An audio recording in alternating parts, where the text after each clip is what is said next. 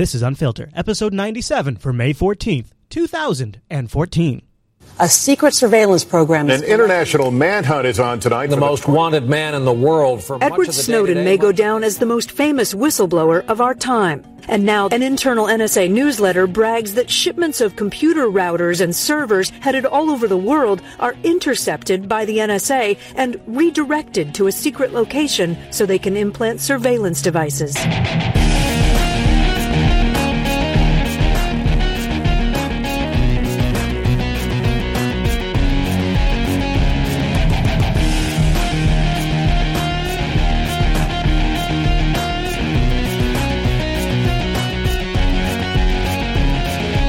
Hi, everyone, and welcome to Unfiltered, episode 97 of Jupiter Broadcasting's weekly show that's distracting you from all of that TV you shouldn't be watching.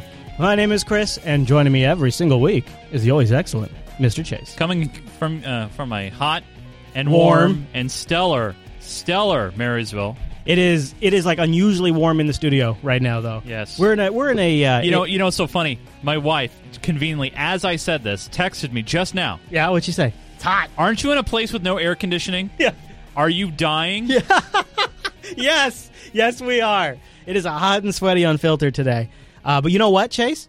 Guess what? What, Chris? Big show today, Chase. I'm shocked by that. Huge show. Huge show, actually. The book that we've been talking about for a couple of weeks, and Nowhere Left to Hide, No Place Left to Hide, Glenn Greenwald, his book came out this week, and in it were published new slides, new announcements, new releases about the NSA that we've never seen before.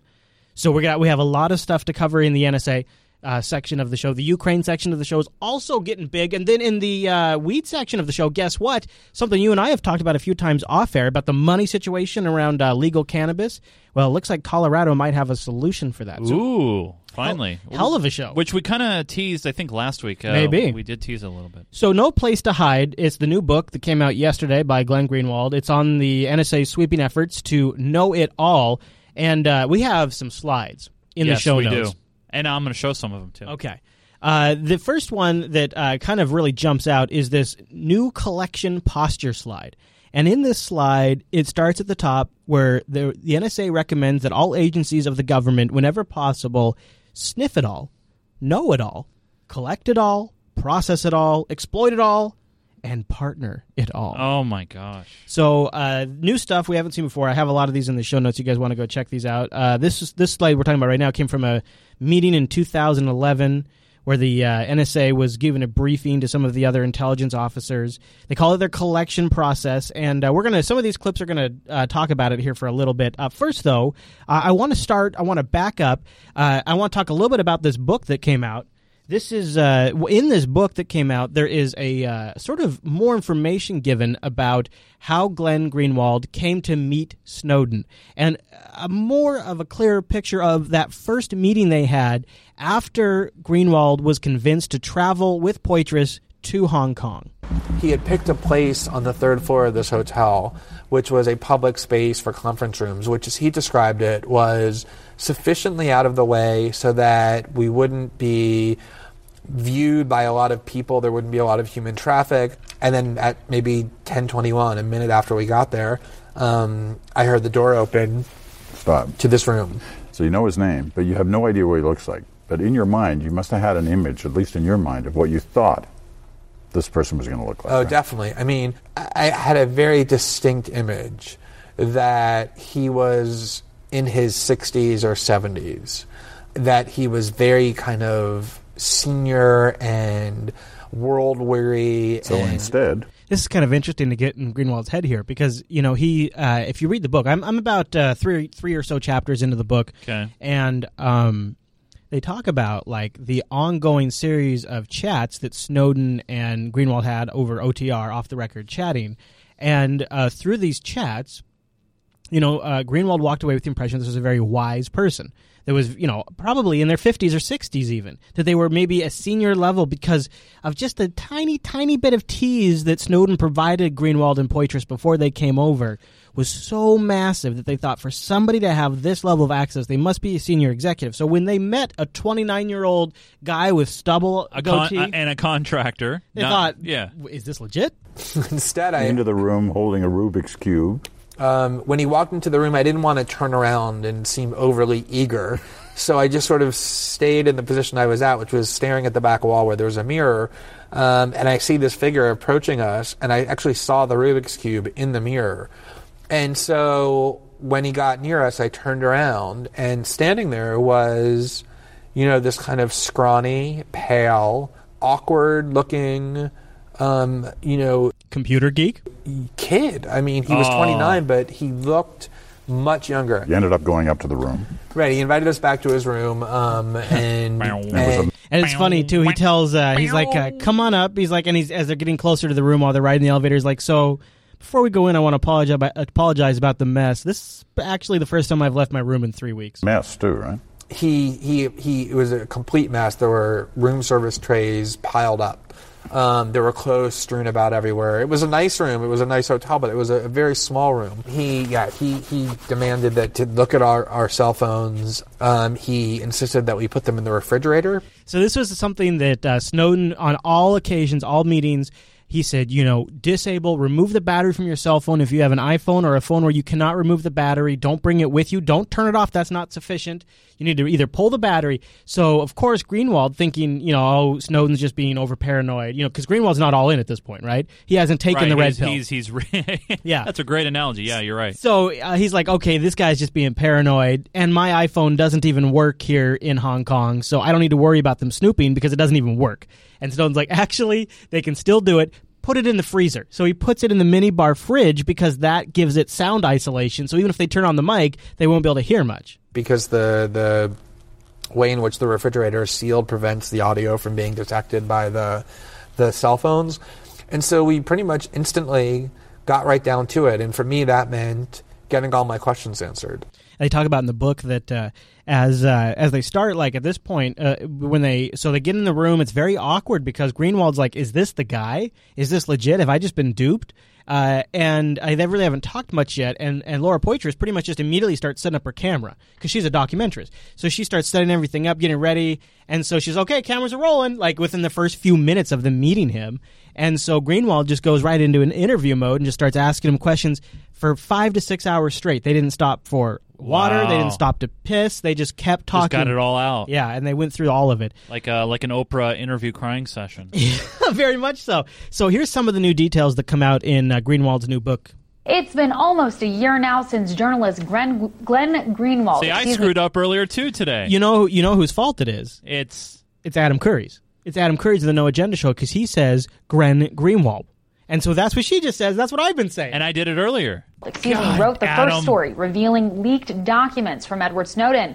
Since then, there have been countless revelations, both large and small, about an ever-pervasive surveillance network. Today, Greenwald is giving his own account of how the former NSA whistleblower was able to release thousands of classified documents on a powerful intelligence community, all while evading authorities.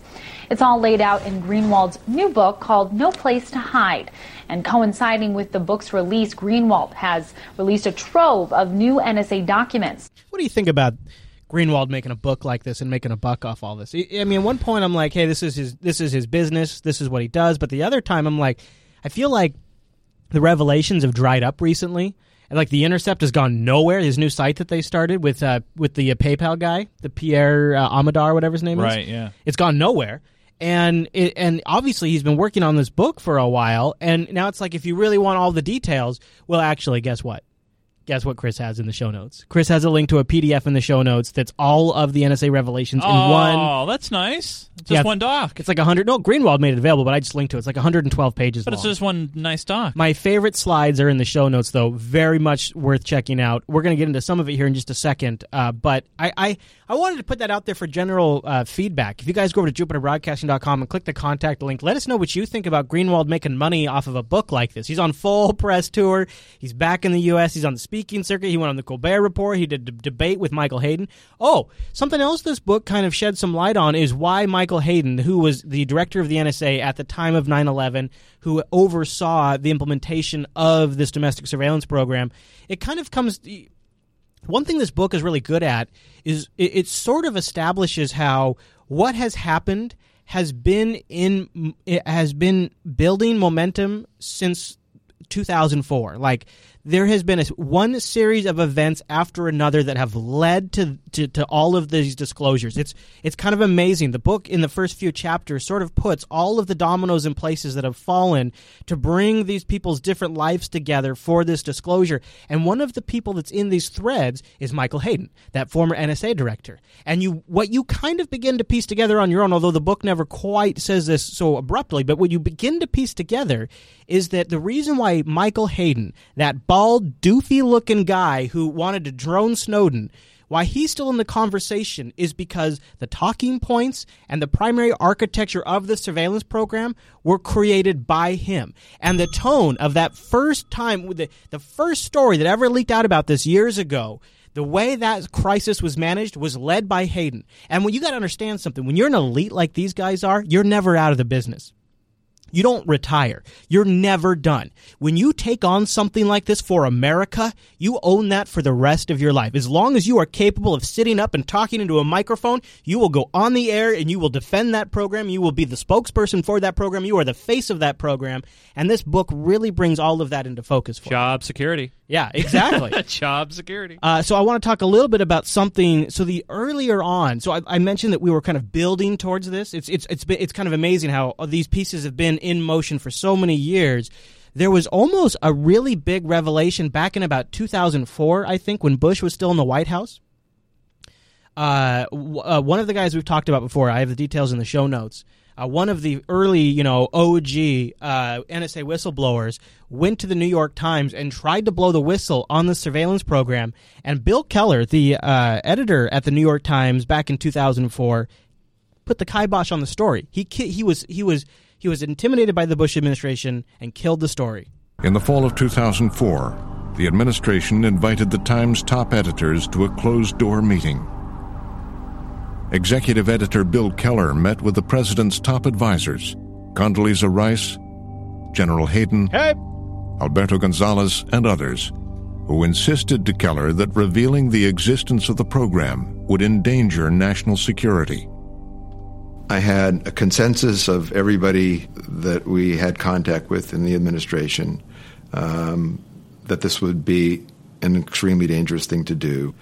These were, serious people, a consensus across the board of those who talked to us that it was going to be dangerous, a level of stridency that was quite impressive. And, after much discussion, decided that we weren't ready to go with it. Keller spiked the story. The White House had prevailed. The program would remain a well-kept secret. That was a clip from a Frontline documentary that aired last night. It's not available pretty much anywhere except for the Frontline website, and it's only part one that came out last night. I watched all of it late last night because I wanted to be able to have it all in my head before the show. Yeah, pretty good piece. The first.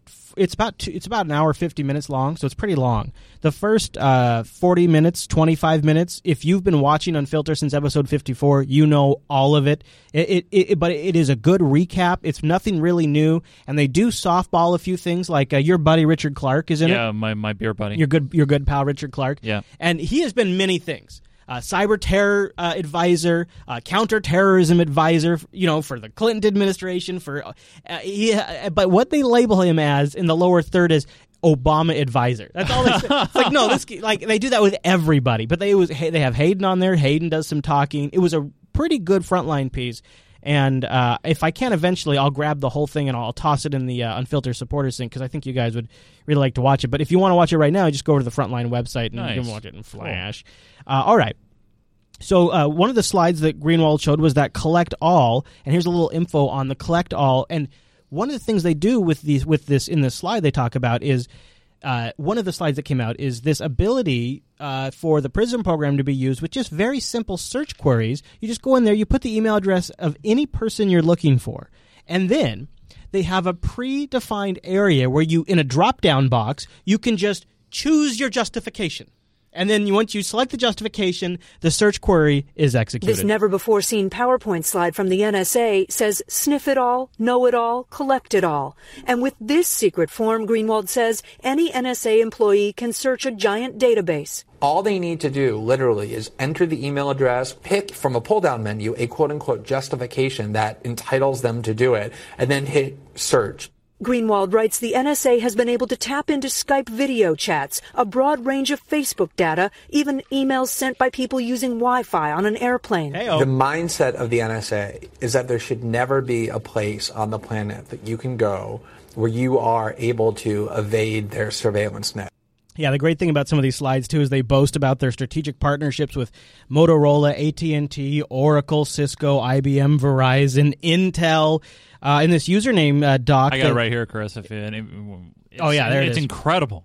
Yeah, there's the global partnerships that they have there. Isn't that excellent? Isn't that nice? Now, here's the one thing that that story kind of conflicts with the slide that I just showed. Yeah. Actually, wrong slide. Man, there's a lot of slides. Too many slides. Oh, no, my God. All right, here there's a lot of slides. The justification isn't a drop-down.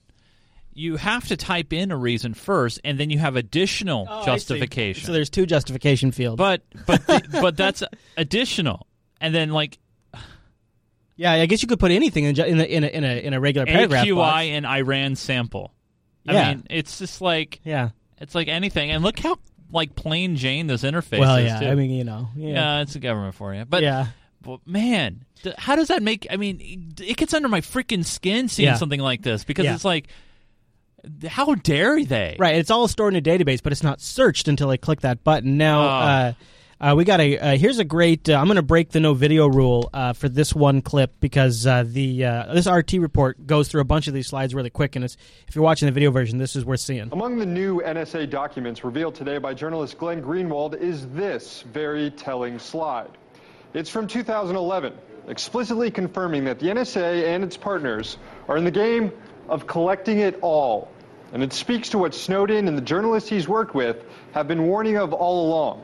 An out-of-control spy agency with unbelievable tools that pose a threat to privacy around the world.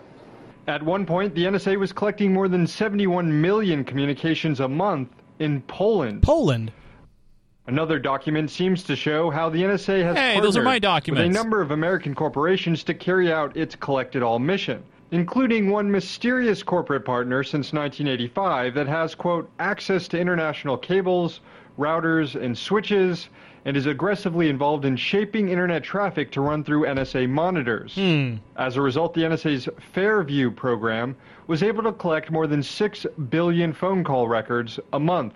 And this slide gives more information on the NSA's supply chain interdiction. Do you know what you're seeing right there? Intercepts foreign. Do you see what you're seeing right there? Do you know what that is right there? So they're opening up packages before. That's a Cisco package that they intercept in transit. They open it up, and in this slide, they brag about their ability to open these things up, implant a chip, and seal them back up to the point where customers would never notice. They brag about it. Like, that's how good we are. And they have a special tailored operations access division that does just this. There's a special TAO group, as they call it. Double wow. And that's the pictures of them bragging of the facility where they intercept packages and then rebox them up. And that's it right on this picture on the right is a Cisco router they're testing. And another one of the leaked slides is they implanted backdoors into these, and then it turns out their backdoor had a bug, and it was causing the router to crash. And so then they had to push out updates remotely, but they didn't want to push them out and crash people's routers so they'd be turned on to them. So they had to find people they were spying on that were not very high traffic people so they could first deploy it there, just like you would in IT. You deploy it to like your low end users first that aren't going to cause a ruckus, see how the patch goes. Once that goes okay, they deploy it to higher traffic routers on the internet. And they have to write up like this whole change thing. Anyways, so that picture right there is worth the book right there. And we wonder why Cisco's losing business. Right, and Cisco it released a statement. In fact, one of our listeners forwarded it to us, saying, "Hey, we had no idea this is going on. We do not cooperate with this." Yeah, because they could just maybe UPS or FedEx does. I mean, that's speculation. That's but true. It's possible. Or they the US. better. Yeah. If they don't know, then what the hell's going on with packages? Right. On computer servers and routers, implants bugs in them, and then sends them back into transit, allowing the NSA to crack some of its hardest targets. All this data collection is posing a challenge to the NSA, one that they are aware of in this document, stating that collection is outpacing our ability to ingest, process, and store to the norms to which we have become accustomed. But the NSA isn't holding all this data for itself. In fact, it's sharing it with a number of other governments around the world, creating what appears to be an information network of dozens of countries all cooperating with each other and all spying on each other's citizens. This document reveals the breadth of the NSA's spying partners beyond the Five Eyes. And despite being partners, France and Israel are both running spy operations against the U.S. as well. In fact, a national intelligence estimate found that Israel is the third most aggressive intelligence service against the U.S. I thought they were friends. Yeah, that's right, of course. I would like to know who's the number one. That's what I'd like. Number two. Maybe Russia and China? I don't know. Ooh, but in the documents, they're like, in fact, also in the documents, they're like, so we have this relationship with Israel that it's supposed to be a two-way street, but that partnership is totally a one-way street. They're taking advantage of us and not giving us any input. They kind of like have a slide where they're kind of complaining. Also, the NSA's claims that it doesn't engage in economic espionage are further belied by new slides showing the NSA's Blarney program specifically goes after economic and diplomatic intelligence. And this slide, showing examples of PRISM reporting topics, reveals the NSA is interested in Mexican energy issues, Japanese trade, and Venezuelan oil. We know that the NSA targeted Brazilian President Dilma Rousseff. This slide shows the spies bragging about it. Yeah, this is a great slide right here. Oh, my God. Where they're like, yeah, man, we got in there, we monitored her and 9 of her subordinates, and we got all kinds of information. And we got her picture and everything. Oh, boy, I bet she sees that. I bet. Could you imagine how angry she is? Woo. I would be pissed. I would be like, how... That's yeah. How do you react? Like, Chris, let's say you're the prime minister of what can you do? Chrislandia. Okay? Well, nothing. I can't do nothing. I can raise a stink. I can try to wall off our internet. I can try to, break as many ties with the U.S. as possible. But really, my recourse is pretty much nothing other than make a public stink about it. Wow. Her best recourse would be to make a big public stink about it. Yeah. That's really what she has available to her. Yeah. Meanwhile, new documents shed more light on the NSA's British spying counterpart, GCHQ, and their disruption activities against hacktivist groups like Anonymous. Here, British spies are told the benefits of circumventing traditional law enforcement. Yeah, they prefer to go with something called disruption instead of traditional law enforcement, which I find to be interesting. It kind of sounds like they're just... it kind of sounds like they are knowingly... They know that what they're doing is wrong, so they give it a different term and say, well, this is more effective because we're not doing traditional methods. Yeah, and they say right here on the slide, they say disruption techniques could save time and money. Well, yeah, because we don't have to go through the due processes. And permits and warrants and judges. And using their tools to discover targets and then disrupting their communications through either denial of service attacks or, as this slide shows, bombarding their phones with text messages and calls and deleting their online presence. Hey, that would be nice, actually. Just somebody wipe you out? Yeah, wouldn't it be nice to start over? One day, like you Google your name, no results found. That would actually be incredible. That would be like if they could actually pull that off, that would be amazing. I would pay for that. They could sell that. Chris, I would pay for that service. Just some of the new documents revealed by journalist Glenn Greenwald today. The remaining can be found online as well as in his new book. And there's more documents to come still. In an interview Greenwald did with GQ this week, he said, "I like to think of it as a fireworks show. You want to save your best for last. There's a story that from the beginning I thought would be our biggest, and I'm saving that. This will be the finale, a big missing piece. Snowden knows about it and is excited about it." I predicted that. So, I predicted it. Me. I predicted that from the get-go. You did, buddy. You did. I said that the best is yet to come. We're gonna, and you said, Chris, it's already out there. It's all out there. Well, because some of this stuff, like we kind of knew there was some kind of interception program. Yeah. We didn't know all of the details on it. We think maybe Dell was involved too. Right. Yeah. So some of the stuff he's revealed is just kind of more information on what we've already known. There hasn't been something that's like, holy crap! You're like PRISM, man. Yeah. That was huge. Yeah, like, how are you going to top a 3-day buffer of everything that goes through the United States internet? How are you going to top that? Maybe. It'd have to be like it literally. I mean, it'd have to be like 9/11 or something. It would have to be something that big. Oh God! Don't do that. Don't do that, Chris. No, you can't do that. If you say that on this, wait, that's already out there, right? No. We'll edit that. Can we edit that? Okay. Yeah, we'll cut that. Because, if you put that out there, you're going to get emails. You're going to be like, Chris, you're a conspiracy nut. I didn't say nothing. I didn't say. So we've been talking about Hayden. Now let's wrap up with Michael Hayden in this PBS Frontline special on the Secret State. I can't remember the title of it, but it's their most recent episode from the 13th of May.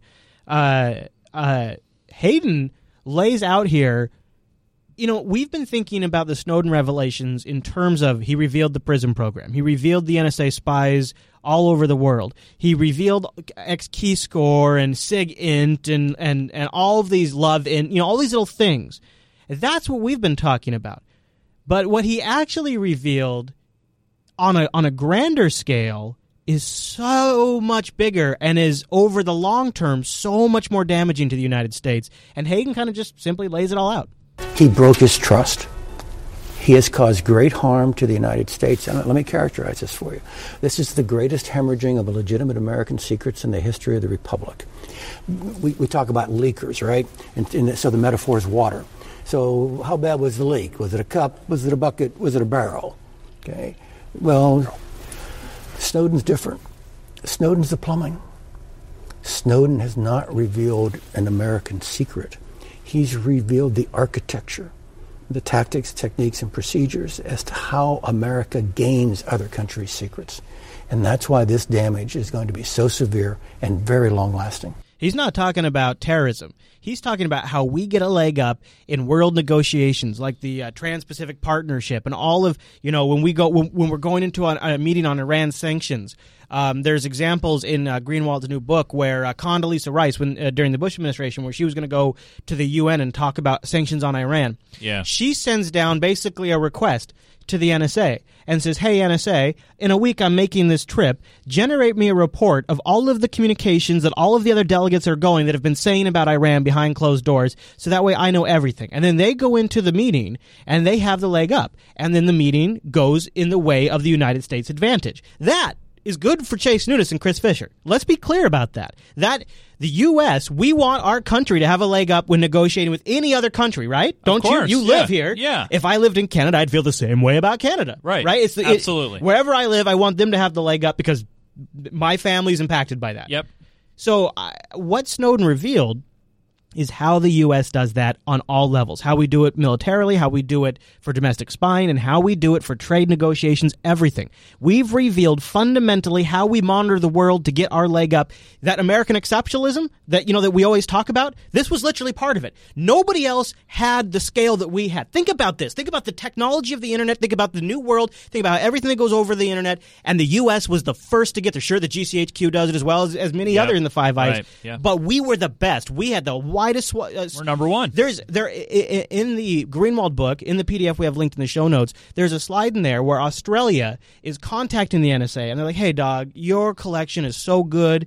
Would you mind spying on Australian citizens for us, since we can't really do that? We would really appreciate that, because you guys are really good at that. And if you do that for us, we'll be able to do some stuff for you. We'll hook you up. And so we have this, and it is this massive interconnecting, like now we even have the partners who are involved with the interconnecting surveillance. Yep. All of it is laid out there for China, for Iran, for Russia, for everybody who might want to do us harm or anything like that. Now, is that a bad thing?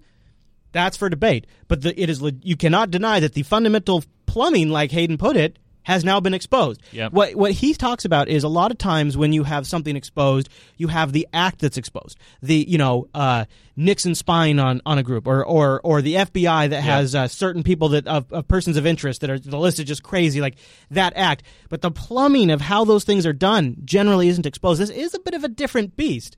But at the same time, I believe it was an illegal one. So I think Snowden is still just in exposing it because it is a violation of our constitutional rights and a violation of the world's privacy. Well, it's a violation of those two things. It's a violation of due process and so many things, and it needed to get out there. And obviously, you know what? When you have such an arrogant government doing those things, eventually they're going to get their hand caught in the cookie jar, and that's what happened. That's how I see it. Is like it was like I'm surprised. One of the things they talk about in that thing is in 2004 when the New York Times called to talk to Hayden about it, when they said something to him, and actually if you watch enough clips of Hayden, you could see him doing this. He was on the other phone when the editor tells him what they have, and Hayden's reaction was, that was what he did. He's like, oh gosh. And then he like composed himself for a second, started admitting to it, and then stopped again, and then hung up the phone. Wow. When the New York Times called originally. So there you go. Tells you like I think maybe they actually thought they would never get caught. I think they actually thought that. I don't know. All right, Mr. Chase. Well, before we get into the Ukraine stuff, we got some big news. Oh, wait, did I miss it? What? I did have one more thing I wanted to cover, actually, in the NSA stuff. Oh, okay. Well, obviously, as you know, or may not know. What?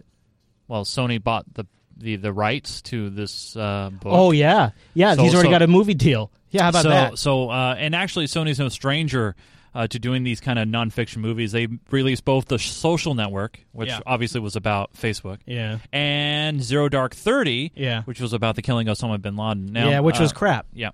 And the guys that'll be working on the movie are like they come from like the Bond background, right? Yeah, Wilson and Broccoli, known for their work on the James Bond films like Skyfall and Quantum of Solace. Yeah.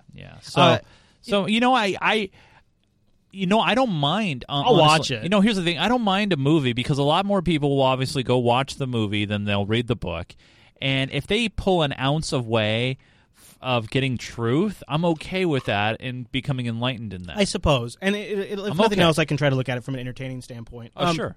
As long as it stars Arnold Schwarzenegger and Bill Clinton. We have one more, before we totally get away from the slides too far. Yeah. One more thing, TechCrunch, which I don't really think of when I think of the Snowden leaks, but TechCrunch had some slides, and I have the best slide in the show notes, where the FBI and the NSA are bragging about the access they have to Microsoft's technology. They talk about Skype in here a lot, and they talk about how their Skype collection was improved over time. The one I really like, I love this one from March 7th, 2013. Prism now collects Microsoft SkyDrive data as part of Prism's standard stored communications collection package for TAST FISA Amendments Act Section 702 selector. This means that analysts will no longer have to make a special request to SSOs for this, a process step that many analysts may not have known about. This new capability will result in a much more complete and timely collection response from SSOs for our enterprise customers. The success is a result of the FBI working for many months with Microsoft to get this right. They talk about how great their SkyDrive integration is now. They talk about how great their Outlook.com. Microsoft is balls deep in with the NSA. They're the first on the Prism program. They make fundamental changes to Skype. They architect SkyDrive in a way to give these guys direct access. They're balls deep. Out of all of the companies, it seems like Microsoft just went whole hog on this stuff. Or we're only hearing a lot from Microsoft because it's Microsoft? Well, no. There were things released about Facebook. They talked about how they were able to get private profile information off of Facebook by scraping Facebook's CDN. However, Facebook has made changes to the way they store data on their CDN since that slide was made. They talk about Yahoo in the slides too, but Microsoft is the one that like Microsoft, maybe because they're so big and bureaucratic, has like divisions that interface directly with the FBI to provide them what they need. Like when they're doing product development, they work with them. That's, to me, disgusting. So anyways, lots of good stuff in the show notes about this topic. But all right, now we do have some big stuff I want to talk about. Huge. So this is the big news. Now, every week we say, hey, we got a big show. Big show. Lots of big things to talk about. This might be bigger than episode 100. I mean, this was what we're about to talk about was going to be part of episode 100. Right, but things changed. We did a little spring cleaning here at JBHQ, and we did some pruning on the subscription list that were like failing or subscriptions that were inactive. So in doing that, we dropped 65 people off our subscriber list. Now, we've notified them, so some of them are coming back. So it might not be 65. It may not be all doom and gloom, but we lost 65 unfiltered supporters. So that brings we were at 383. Our new number, I just checked it still reads as 383, but it's obviously not that. Oh, that's because I'm looking at the wrong spot because I'm a dope. That's why. Oh, fair enough. Yeah, that would make sense. That actually fits with the narrative pretty well. But what it means is we're way down. We're way down from where we wanted to be. We're at 324 unfiltered subscribers right now. That's below our 333 minimum, and it makes the show unattainable. This show is the largest amount of effort and production work, But you know what? We believe and we recognize there are some improvements we could make, some adjustments we could to make to the supporters program to make it even better, to make it more transparent to you guys. And not only that, but options. A lot of you have been saying, hey, I want to pay with PayPal or I want to pay with just a straight-up debit card or credit card. Yeah, we've got a lot of requests for that. Lots of different requests. And also, to be honest, what we've discovered as this has grown is that the systems we're using, primarily Amazon Payments, are not really good at something like this. Yeah. But since Unfilter has hit the air, there's been a new service that's cropped up that I think if this was around when we launched this show, I think we undoubtedly would have used that to help fund the Unfilter show. So if you're not familiar with the way we do Unfilter, this is a listener-supported show. We don't take advertisers, and the reason for that is quite simple. The way an advertiser-driven show works is your primary goal is to get as many views as possible.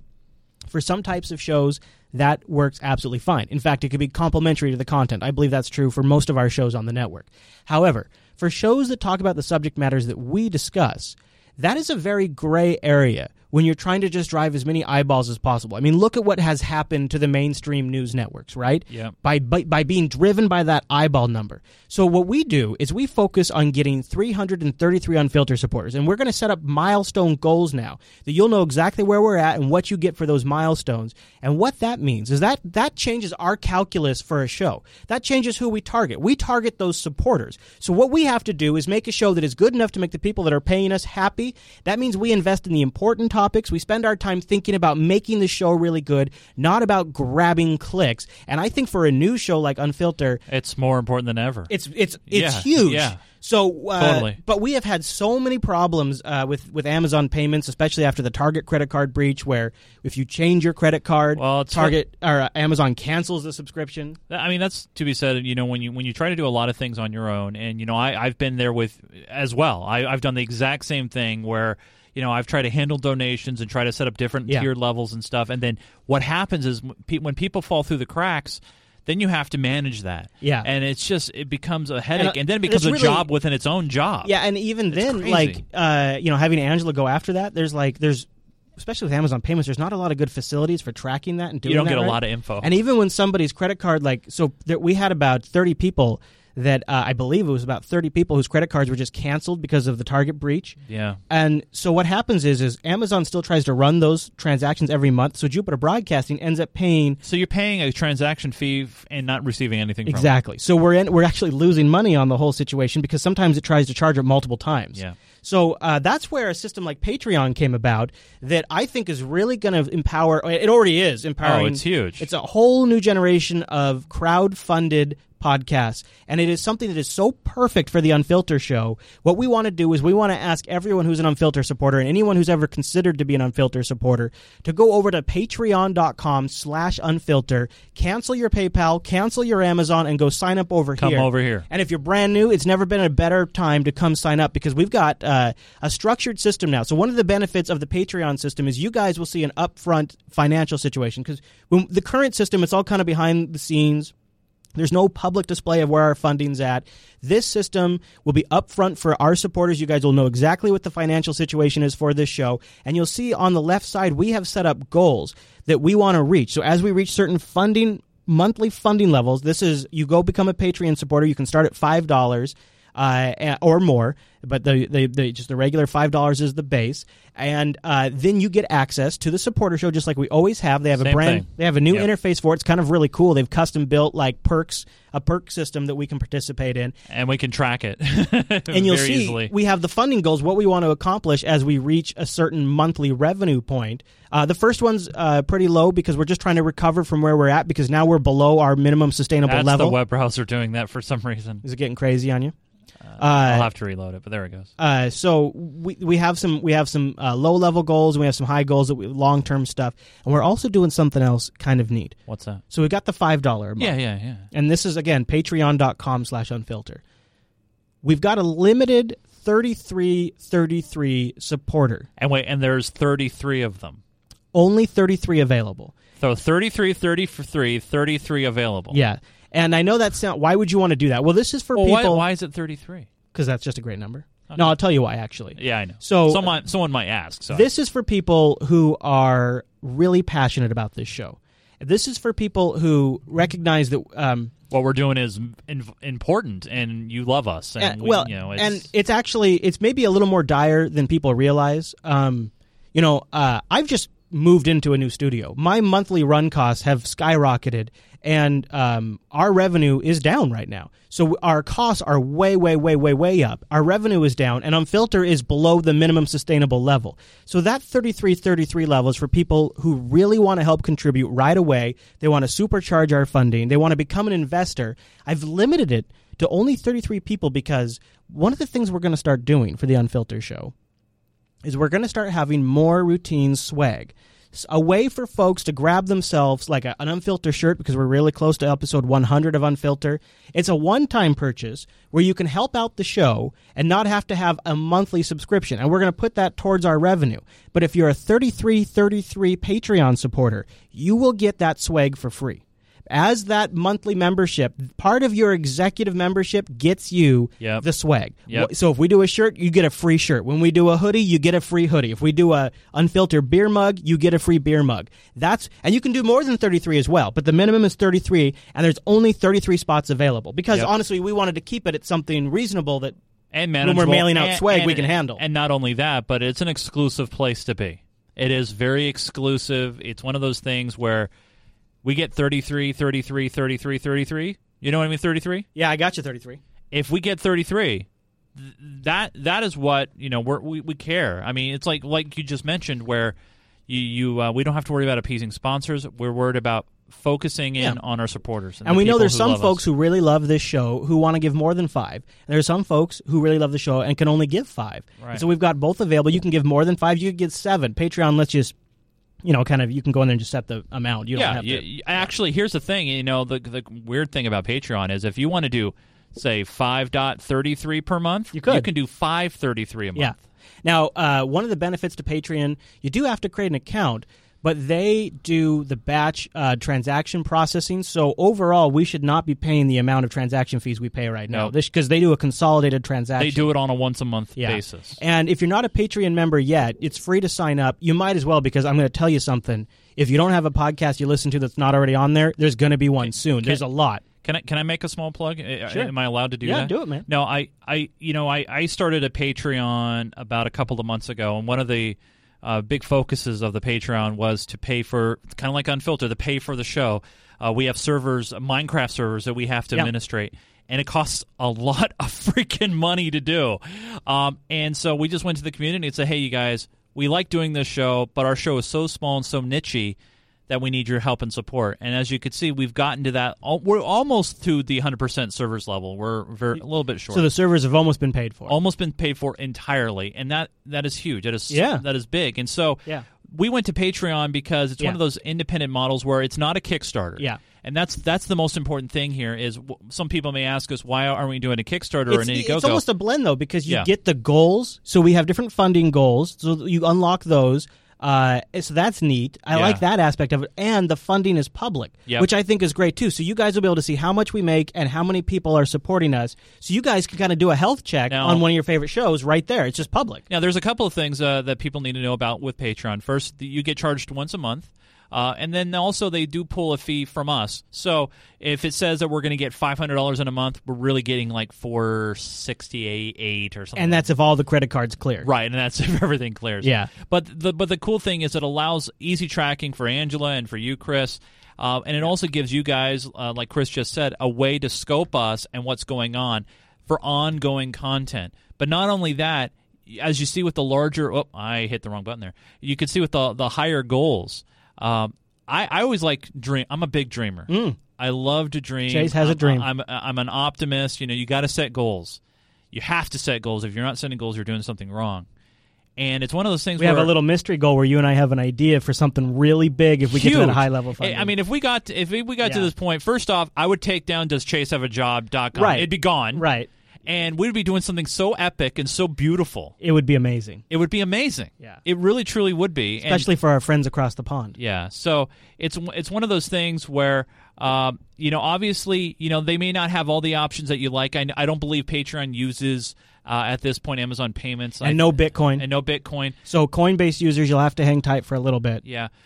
One thing I do know in chatting with the Patreon guys, they are Well, we should mention, we've had a conversation. We called up the CEO and we talked with him for a while and really... We got his number. Yeah, and we really had a very prolonged conversation about how they work, what they're doing, and he really has a great vision. And that's kind of what finally sold me on this talk. It was one of my we had a conversation, like Chris said, and one of my questions, and I'm paraphrasing because it was a while back, was what's your overall goal? Is your overall goal to sell? To sell, yeah. And because that's my concern, right? Is some big we're going to get on board and they sell, and they're going to sell. And that was a great question. Yeah, and they go, no, we are true to this. They're podcasters. Yeah, they're entertainers.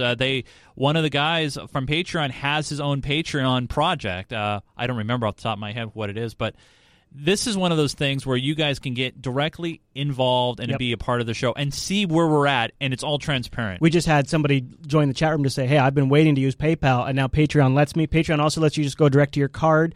And I am asking, if you're on PayPal or Amazon, cancel your subscription and go sign up for Patreon. Yeah. If you can't cancel right now, we'll do a transition period for you guys, so don't worry about that. But we want to switch everybody over to Patreon. That way we can be as upfront and public with our funding status as we can. And we want to focus on that because what we want to do is build out milestones and goals for you guys and keep you updated on there. There's a good content management system that's built in with Patreon. There's one other thing I want to share with you guys, and I share this with my Minecraft audience, and I think it applies here.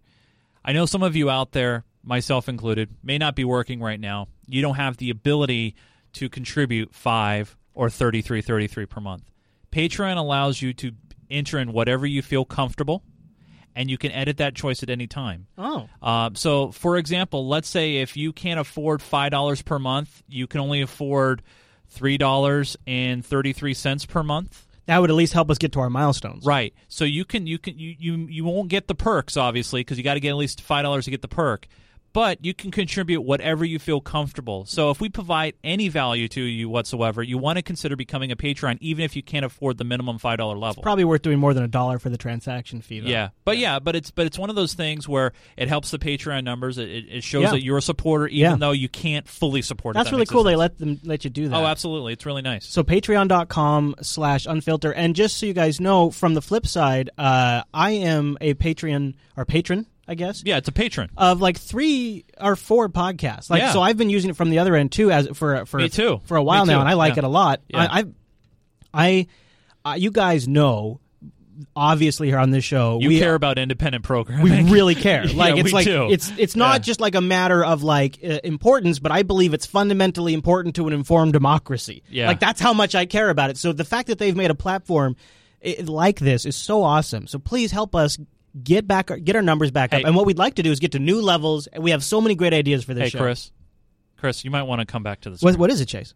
It's already up to 3. Hey, we got 3 patrons. And it's at $43.33. That's great. That's great. That's awesome. By the way, Patreon allows you to put cents in your pledges. Yeah. I would love it if it's always at 33 cents. Something it's at $27.33. Yeah. You can put cents in. But no, thanks you guys. Really do appreciate it joining us on Patreon. So remember, if you're on PayPal right now, if you're using Amazon payments, switch over. Or you're just doing straight donations that Angela has to try to filter back to Unfilter, you need to cancel those right now. Stop. Hit pause. Oh.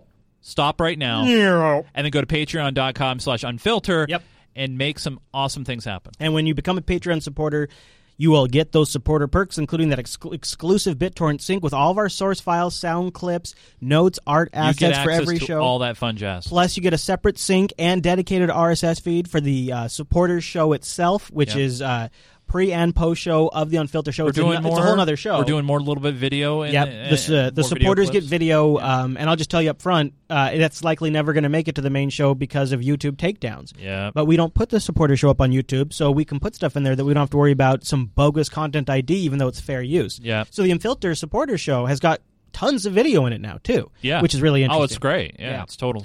Awesome. It's a total win, so thank you, everybody, for going over to patreon.com/unfilter. I think for a show like ours, it's good to have this stuff out in the light so you guys can see it, and that way we're also able to give you a little bit of ideas of where we want to reach and what our goals are. Right, and you know what? I forgot to mention one other thing. What? Which is really, really cool. What is it? So right now there's no activity on here, so there's nothing to show. Right.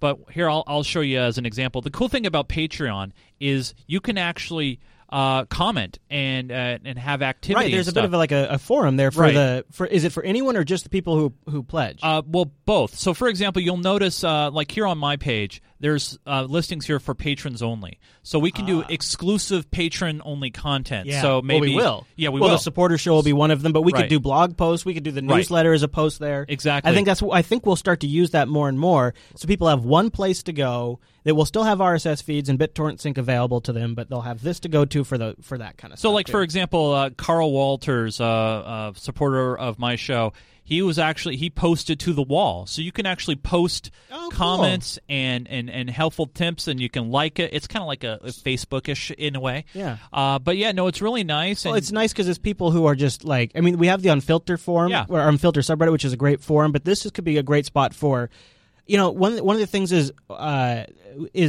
supporters themselves have not really had a place to congregate and discuss amongst each other. And now people do. Yeah. And that's, I think, really cool where we post a current edition or an update to Unfilter, episode 97.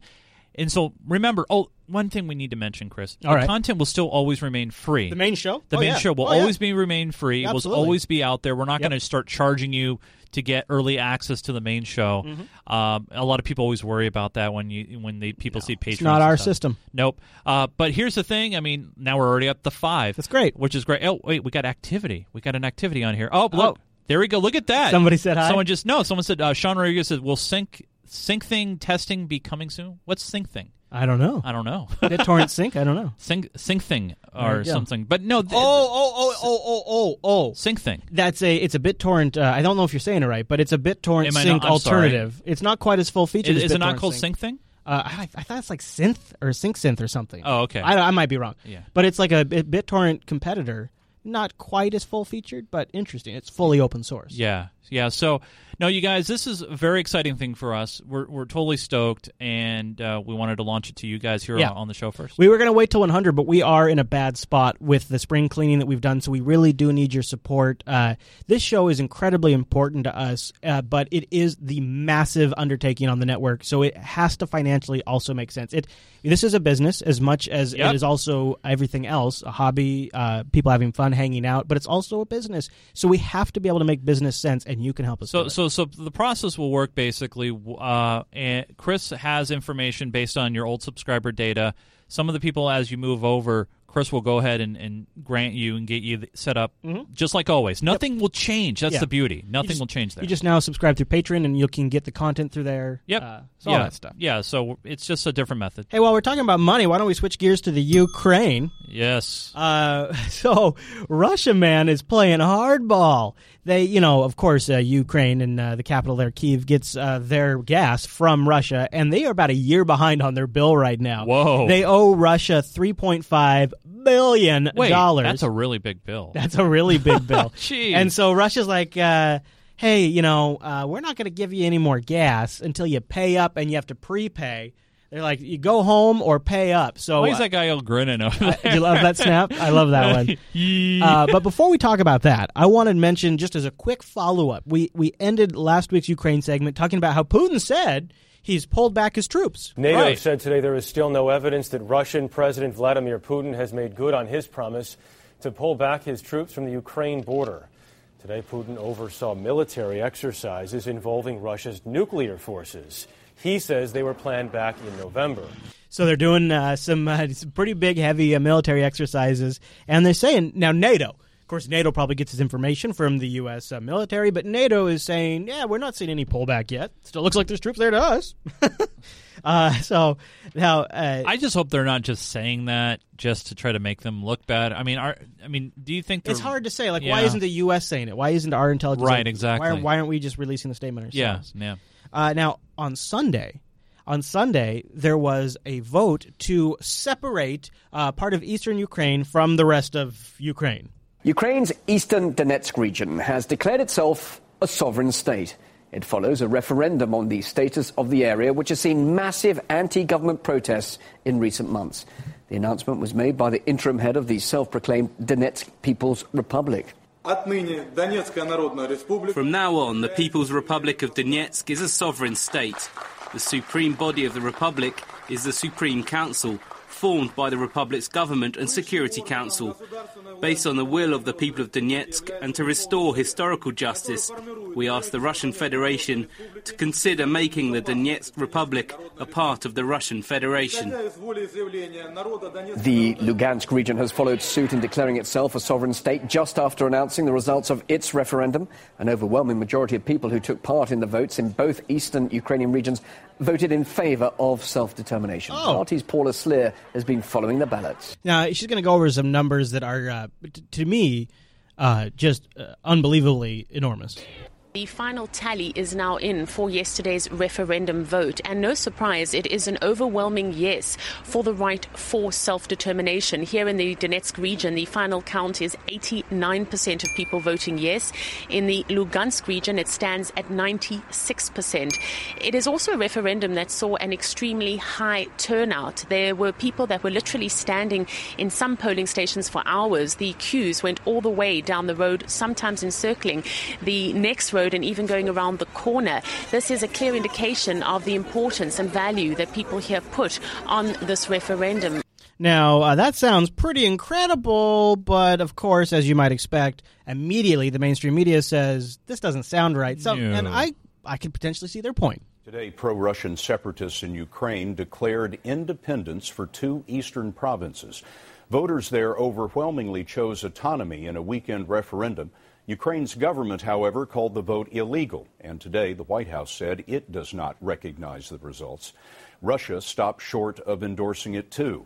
Clarissa Ward is in Donetsk for us tonight. Clarissa, these numbers in favor of independence, Donetsk, it was 89% in favor, and Lugansk, 94% is what's being reported by the pro-Russian separatists. What was the voting actually like? These numbers seem awfully high. Well, we visited quite a few polling stations, and certainly there were some very big crowds. But I think it's fair to say that this vote did not meet any international standards that we would recognize. Oh, okay. So the vote didn't meet international standards. Now, that's a little vague, right? Well, what are these international standards? What are these international standards? Thanks for telling us, reporter. So the State Department spokeshole was pushed a little bit on what these standards are. I loved this exchange. I had to grab it. On Ukraine, given your great and wonderful welcoming of the Indian election, I'm wondering what you can tell us about what you think about the referendum in Donetsk. I'm presuming it's slightly different. It is different. We do not recognize the illegal referendum that took place in portions of Donetsk and Luhansk over the weekend. It was illegal under Ukrainian law and an attempt to create further division and disorder in the country. Its methodology. She's reading a script right now. Methodology was also highly suspect, with reports of carousel voting, pre-marked ballots, children. Carousel voting. Voting for people who were absent, and even voting in Moscow. So claims of children voting, old people voting twice, and that's very possible because it sounds like it was a very huge turnout. I could see a lot of chaos. Improper ballot boxes, voting in Moscow. In St. Petersburg. Obviously, as you know, our focus remains on the May 25th presidential election, which is an opportunity to unite Ukraine and give its citizens a voice in the vote of their country. Sorry, maybe I'm just ignorant. Well, I guess I am, because I've never heard. What's carousel voting? Oh, what is that? I'm sure she has a really good explanation because she said it pretty firmly. What is that? The truth is, as I was reading that, I'm not familiar with that term either. It may be that people weren't checking in. I'll check and see what our team meant specifically by that term. Children voting, I mean, it's not like they were sitting on horses going around in a circle. I don't think it's a reference to that, Matt. Okay. The point is there were some, the methodology, and there were some irregularities we saw on the ground. Yeah. So there's some irregularities, which is probably true. So the U.S. is not recognizing the referendum. As far as they're concerned, it's bogus. And now, like I mentioned, Russia, in sort of maybe a response to ratchet things back up, is cutting off the gas supply. Now, today onwards, Kyiv's going to have to pay for its gas in advance. Russia's prime minister says Ukraine will only be supplied with whatever it's already paid for. And Kyiv has failed to settle its fuel bill on time for more than a year and is currently billions in debt. Now, they kind of backed down a little bit, and we're like, well, we can work something out. Now, also, which is a little crazy, is, I guess maybe not totally unexpected, but the northern Crimea Canal has been currently shut down, which is the water supply from the rest of Ukraine to Crimea. So they've shut down water to Crimea. Wow. Which is, so we have a picture here of the canal, which is normally flowing with water, totally dried up. And what they said is, well, look, that's Ukrainian water. You are part of Russia now. You want water? Go get it from Russia. And they turned it off. Wow. Oh, gosh. Yeah. That's playing hardball. They say that's a domestic supply. You shouldn't be using it. So go F yourself. Ooh. Which has happened recently in Syria, too. Yeah. Your buddy... your good friend. I have a lot of good friends. Your wine buddy, Victoria Nuland. Victoria. You remember Victoria probably because she was the spokeshole for the State Department during Hillary's time. Yep. She is married into the elite, so of course, as soon as Hillary stepped out, she's now one step away from John Kerry's position. She went from spokesperson to the one step away from Kerry. But you also might remind her because she's the one that said F the EU. So that would be great, I think, to help glue this thing and have the UN help glue it. And, fuck the EU. So Victoria is still playing the part. Victoria's in the center, by the way. No. What's been fascinating is she has been all over this. From the early planning, that clip we played was before the protests in Ukraine, before the government shakeup. That was her and another official lining up the new government over the phone where she says, F the EU. Then...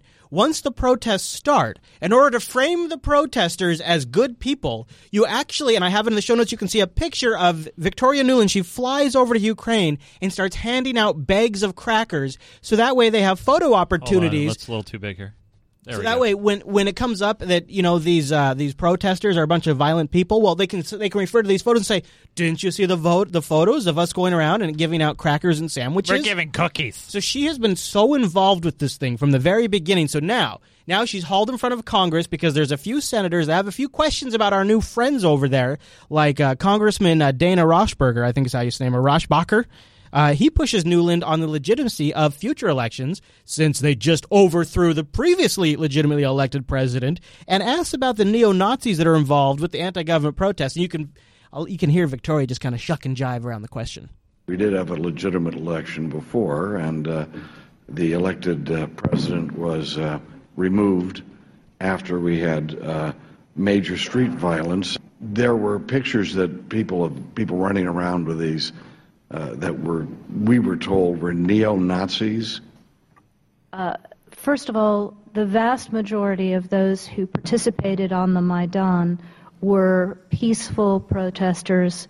If you had a chance to see the pictures, many of us visited, including many members here. The ones we planted. There were mothers and grandmothers and veterans. Let me note that I have. They did those photo ops. We set them up for this proceeding. Just so that way we had this. We're being genuine here. If you look at the photo in the show notes, you can actually see there's at least 2 or 3 photographers following her, snapping pictures. There's a guy behind her with a camera strap. There's a guy off to the left with a camera, and he's taking pictures. And then obviously there's a guy taking the actual picture. Yeah, you can see the guy straight in the background there, straight in center, and then center. Look at the guy directly. The guy directly behind her is her husband, I believe, but the guy over her shoulder has a camera strap.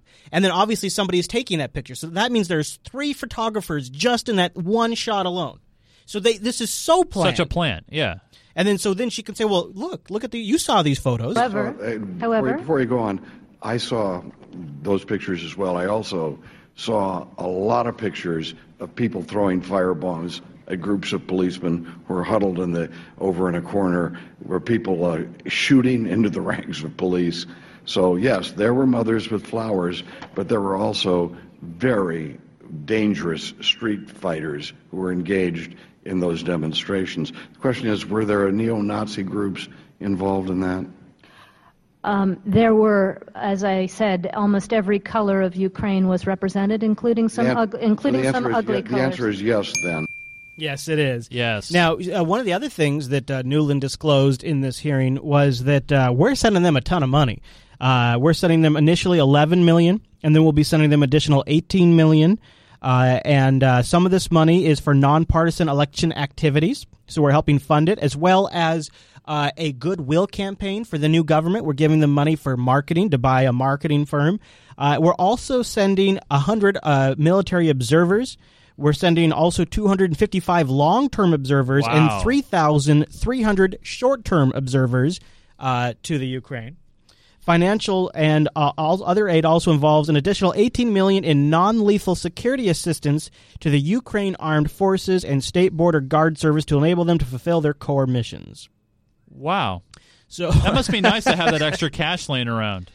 Oh, I actually don't think we do. No, we don't? No, but we just printed. Well, yeah, I was going to say, do we have a deficit? I thought we had a surplus. You know who might be able to loan us some money here pretty soon? I know Biden's son might be. Yeah, Joe Biden's son, Hunter, because he just got himself a sweet new gig. And a son of the U.S. Vice President has joined the board of directors of Ukraine's largest private gas producer. Hunter Biden now leads the company's legal unit, getting the position a few weeks after his father's trip to Kiev. There you go. So Biden goes over there. There's Hunter on the right, and I think that's is that Obama? I don't know. I'm not familiar with that guy. Oh, that's Obama in the center. Oh, okay. Here's a little more information on Hunter's new gig. Since the start of the crisis in Ukraine, Washington has provided unwavering moral and financial support to anti-government protesters, particularly those who spearheaded the uprising.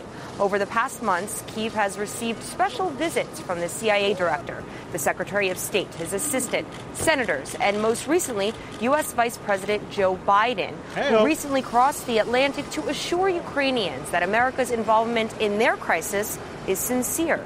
We, the United States, stand with you and all the Ukrainian people. In time, democracy can be delivered to the Ukrainian people. It is not just a foreign policy judgment. It is a personal, it's an emotional commitment as well by millions of Americans.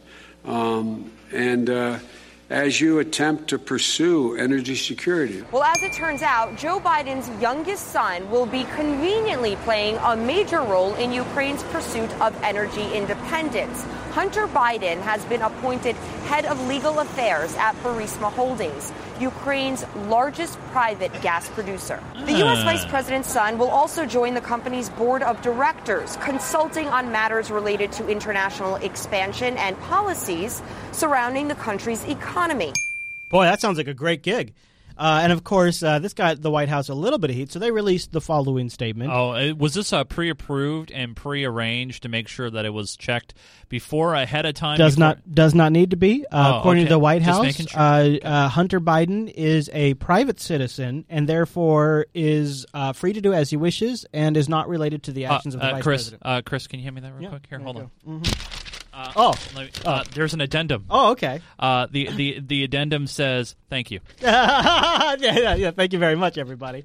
So is this – so you know how like the Obama administration is exactly like the Bush administration in like every single way now? Oh, yeah. Like in fact, let's be honest, worse. Way worse. What do I say on this show, Chris? How many times do I say it on this show all the time? All the time. You're right. All the time. Yeah. And it's like we see with the FCC, we see it in the White House, we see it everywhere. Yeah. Everywhere. It's private security, military industrial complex. Oh, everywhere. Speaking of that, there is footage online of Blackwater, a.k.a. Academy troops, in some of the more recent Ukraine protests. Yeah, and like at first I was a little skeptical. Then I saw it. I saw the footage. Yeah? Nobody's as good as our guys. Like our private contractors, man, those guys are just so brutal and so efficient. Like when they make the new Ukrainian security force look like a bunch of clowns, like the like the original Afghani force. When you're making $100,000 plus per year, whoa, dude, way more than that. Oh, I know, but when you're making a crap ton of money, you're going to be pro. I knew a guy who was a private contractor that guarded oil pipelines, and I think he made something like $60,000 a month. Whoa, a month or something. It might even been more than that. Yeah, it was really ridiculous. Now, speaking of Obama and things that he's screwed up, this clip has made the rounds. I've resisted it, but I have to play it in light of everything that's going down with Putin and the Ukraine. Okay. I go back to those wonderful presidential debates we had. Governor Romney, I'm glad that you recognize that al-Qaeda is a threat, because a few months ago when you were asked what's the biggest geopolitical threat facing America, you said Russia. Not al-Qaeda, you said Russia. In the 1980s are now calling to ask for their foreign policy back. Well, this is the first time I'll ever say this, but Romney was right. Yeah, that's all I'm saying about that. I just oh man, Barry. Maybe you just maybe you should just let somebody else, or maybe somebody else is driving. All right, Chase. Well, why don't we end on a high note? But I know. This first story, John Mika. I think that's Who's how you this say guy? his name. Mika? Mika, is that Micah? I'm not sure. John Mika. He's from Florida. Yeah, he's a congressman, and he pulled a stunt that I just got a mad respect for this guy. Well, we told you last week about Washington, D.C.'s effort to decriminalize pot. Well, Congress, who can squash the local law already signed by D.C.'s mayor, looked into it Friday. The D.C. law will go into effect if Congress does not act within 60 days. Not a lot got done Friday, mainly because Florida's Republican Congressman John Mika brought a joint to the hearing. Yeah! I have this joint here, and this is... Okay, don't get too excited out there, some of you. This is not a real one. It's a mock one. When asked by a colleague if he'd actually rolled the fake joint himself, Micah said no. He said that his staff did it because, as he said, they would have more experience. Not sure what that says about his staff. Well, from one pot fight to another. In Colorado, lawmakers have approved a first-of-its-kind bill paving the way for marijuana businesses to set up bank accounts. Now, this is something you and I have talked a lot about because this is a huge hurdle that legal cannabis, medical, or just recreational. Because a lot of banks will not touch it because federally it's still illegal, and a lot of these banks operate interstate. So here's a little more deets on this new banking system that they're thinking about setting up in Colorado. The business of pot is about to take another step toward legitimacy. Colorado's governor is expected to sign a bill creating the world's first banking system for marijuana sellers.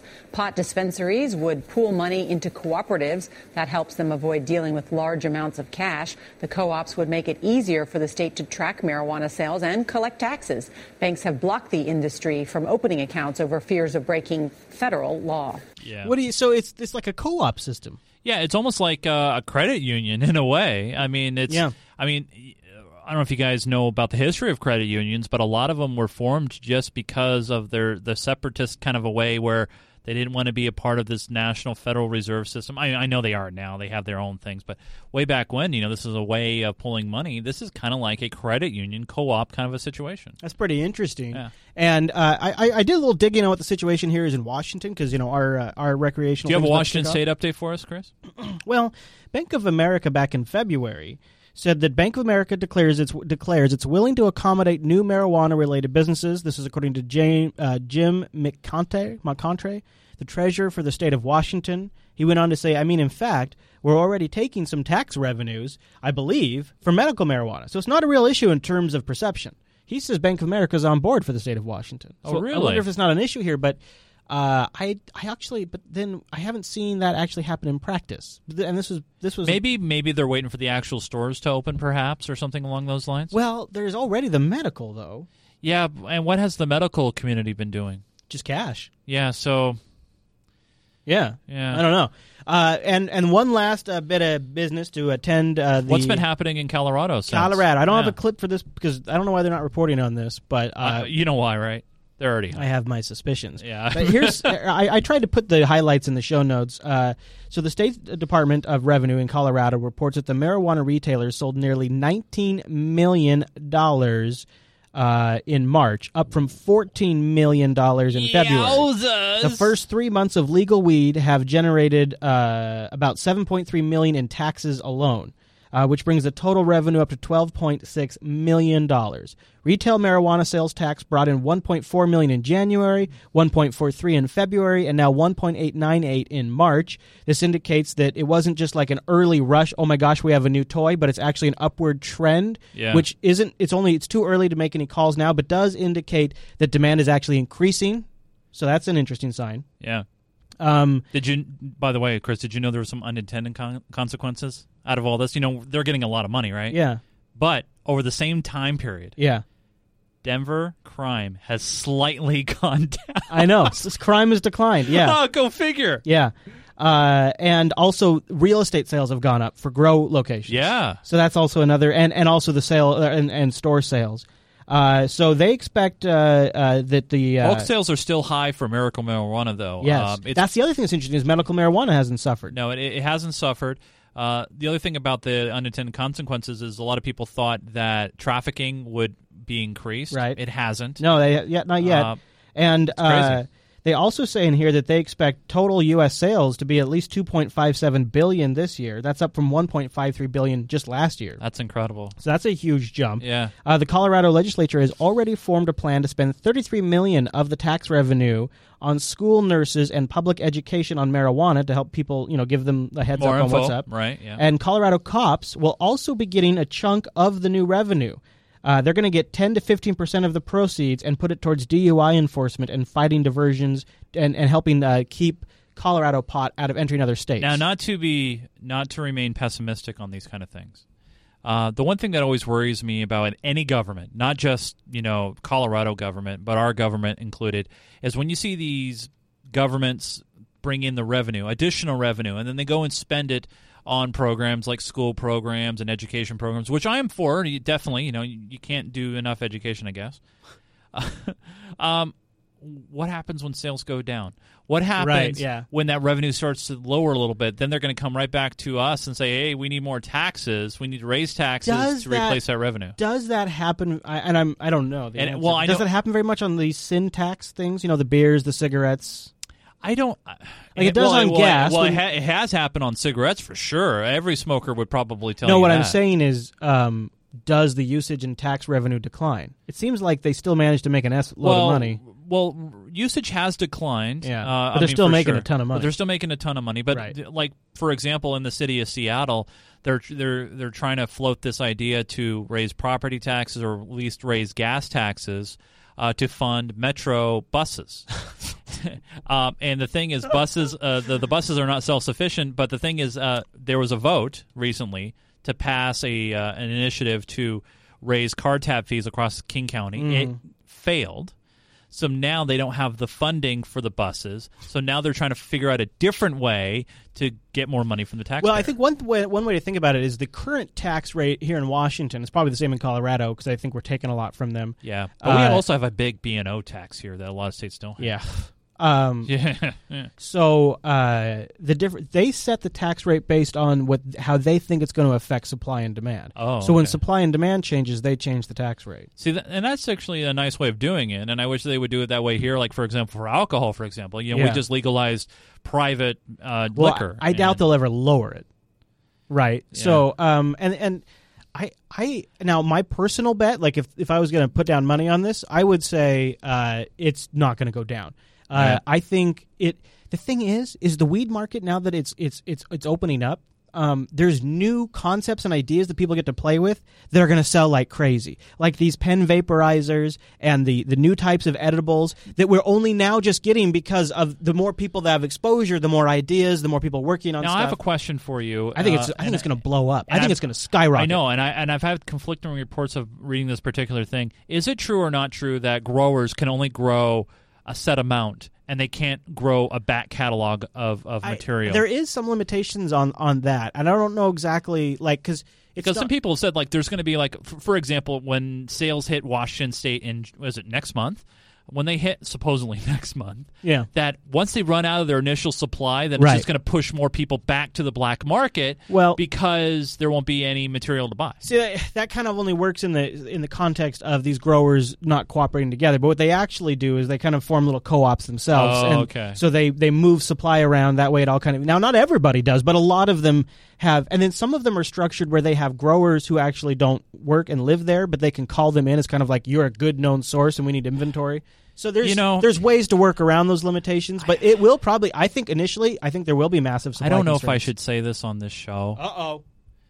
But I'm wondering, Chris, obviously Colorado's got it where, they're starting something new. The state of Washington, yes, we're slow, sorry people, but at least we're starting something new and saying, all right, marijuana is an okay thing, let's make it legal, let's make it happen. We're going by the vote of the people. Maybe it's time for a professional show about where are you going, Chase? About marijuana. I mean, maybe we review different vaporizers. Yeah, but pens a show could only do that in an area where it was legal. Chris. Huh? We live in an area where it's legal. That's interesting. Yeah, I mean, and get review units. Talk about what's happening with laws and bring up new. I'm sorry, it's just stupid. I'm just going to move on and talk about the Unfiltered subreddit. All right. You know what? I brought the red book, but I didn't bring a pen. All right, fair enough. You know what? I can write down a prediction if you want, and then I'll go get a pen after the show. Well, it's going to be an easy prediction. All right. But I want to remind everybody that you can head over to our Unfiltered subreddit at unfilter.reddit.com. That is where you can submit stories for possible inclusion into the show. This is where you can be a part of the conversation. Even if you can't help out financially, you can still help out editorially and also just with your contributions with the discussion. Yes. Now, Chris, I know that the current number is way above our previous predictions. Right now, we're at 1,290. Wow. Your last prediction was in 92 at 1260. Yeah, so we blew through that. So what do you want to make your new prediction? I'm going to be bold because we did a bold thing today by launching the Patreon. I am going for an even 1,300 supporters or readers. Whoa, dude. Unfiltered.reddit.com. Make his dreams come true, everybody. Make now, it Chase, happen, yes. If I wanted to contact you throughout the week, follow you, where would I go? Go to Twitter. Okay. I love Twitter. I'm always on there. Twitter.com/Nunes, Nunes. You mentioned that Minecraft show. What if I wanted to watch that? If you want to watch building, which is fun and awesome and all that fun jazz, head over to geekgamer.tv. Yeah. We obviously, we just did a show about network neutrality on Sunday. It was a great show, great conversation. We played this great video that kind of explained the whole picture of what's happening. Good.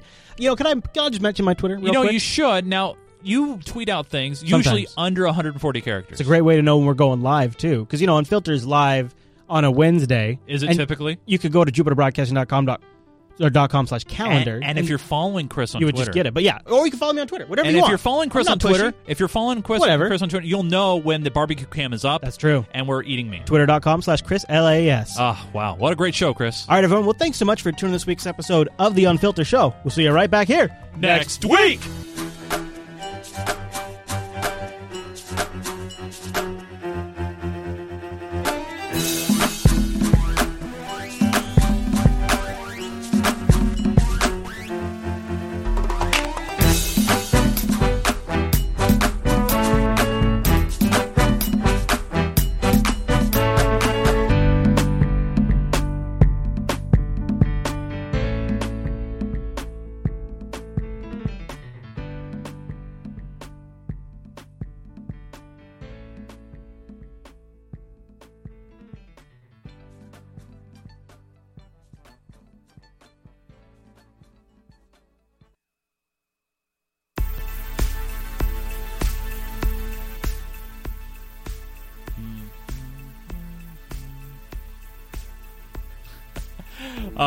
Yes. The chat room's all over the place. The chat room is in a buzz right now. Oh, funny. Nice. Well, get it?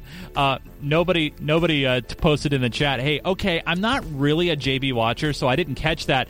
Were they serious about a pot show? Because that would get me to watch. Well, we'll save that for a future conversation. I would say this, though. We would definitely need to go get a sponsor. Funyuns would have to be a sponsor of the show. JBTitles.com, everybody. Yes. JBTitles.com. Yes. The Chris and Chase Pot Show making numbers, brought to you by Funyuns. I meant to mention it earlier in the supporter show. Really great overtime folder this week in the supporter sync. I've got way more on everything we talked about. It was just stuff that was too long to fit in the show. That's what she said. So I've got a CBC interview with Greenwald in there. There's a lot of really good stuff. So if you have the supporter show sync, I would recommend you grab the overtime folder this week and watch that stuff. All right, so right now, head over to jbtitles.com. Please submit your titles. Right now, the top vote getter. I like NSA Collect It All. It's a play on Pokemon. Gotta collect it all. That's right. It Pokemon. Is, NSA Strikes Again. That's pretty good, too. Ah, yes. Bum, bum, bum. Hey, thanks, Fate. I appreciate that. Thank you. Yeah, no, it was a really good show, a good active discussion. Snowden reveals plumbing. By the way, Chris, I called the FCC switchboard. Good man. I left a message. I said I want them to be reclassified as a Title II common carrier. Have a nice day. And they took my information, and it was a very painless call. It was less than 5 minutes. No doubt she received a lot of calls that day. I think Reddit the same day was pushing people to call the FCC, too. Tomorrow is a big day for the FCC. Tomorrow is a big day. Big day. A Galactic Weirdo, the supporter sync. Basically, what will happen is once you sign up. Yeah, I guess I'll have to post that up there tonight. Yep. And here's the thing, though, Chris. You can post it as a Patreon-only post. Yeah. Okay. I'll do that. Yeah. And you can. The cool thing Do about you get their email addresses? Like, can I add them to the newsletter and send them the newsletter too? Yeah, you get everything as long as they give it to you. So if they do, then they'll get. Now, the one thing I don't know. Hopefully you did this is when you set the reward level for at least for the 3333. I got their address. Yeah, that's key. I by the way, I sent a message. Send them in the swag. I sent a message to Patreon because one of the things right now that we have a hard time doing is we offer Minecraft related awards. Yeah, and we need their Minecraft username. Yeah. And so you need like them to be able to have a form to put that in? Right, and they don't have that right now. So we have to send a separate survey to all of our Minecraft Patreons. And so I sent a message to Patreon. I was like, is there a way to do this?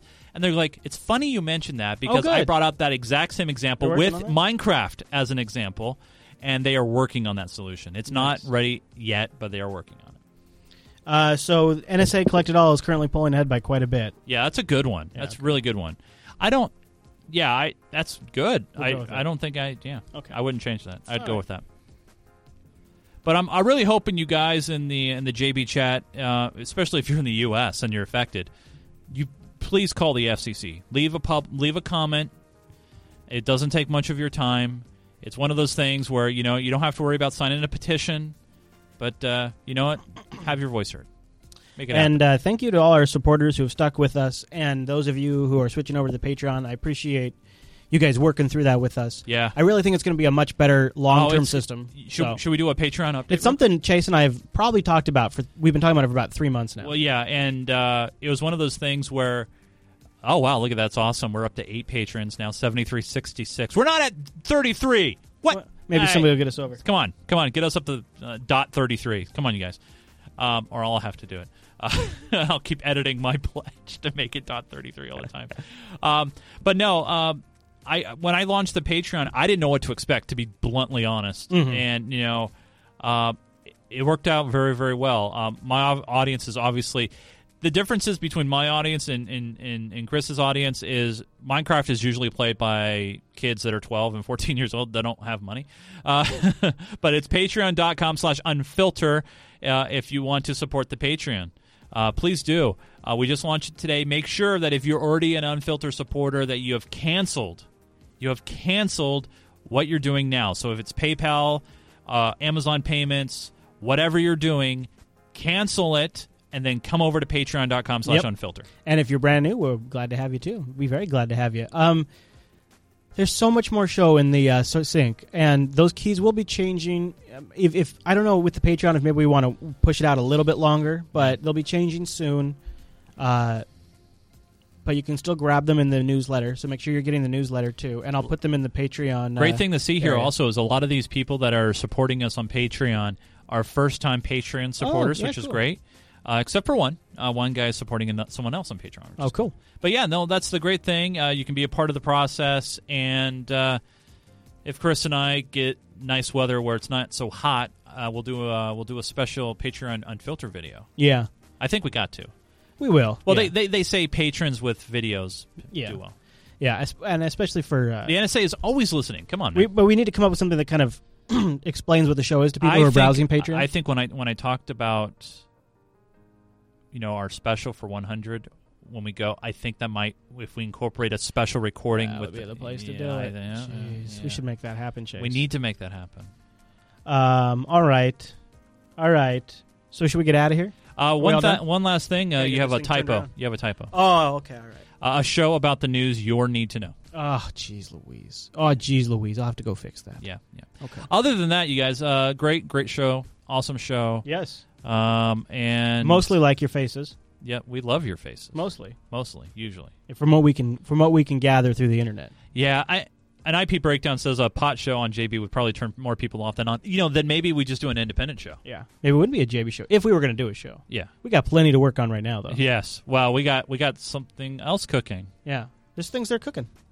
It's in the bowl right now, cooking. That's all I'm saying. That's all you're saying. All right, Chase. Hey, what's that music? I think that means it's time for us to go. Well, you guys, thanks so much, chat room. You guys rock. That's true. And thank you very much to our supporters. Thank you guys for helping us out, keeping us on the air. And I hope the Patreon works for you because we're pretty excited about it. We are stoked and love seeing you guys jump on board tonight. Don't forget, cancel yours and Switch jump on on over over to Patreon. See you guys next week. Bye-bye. Good night.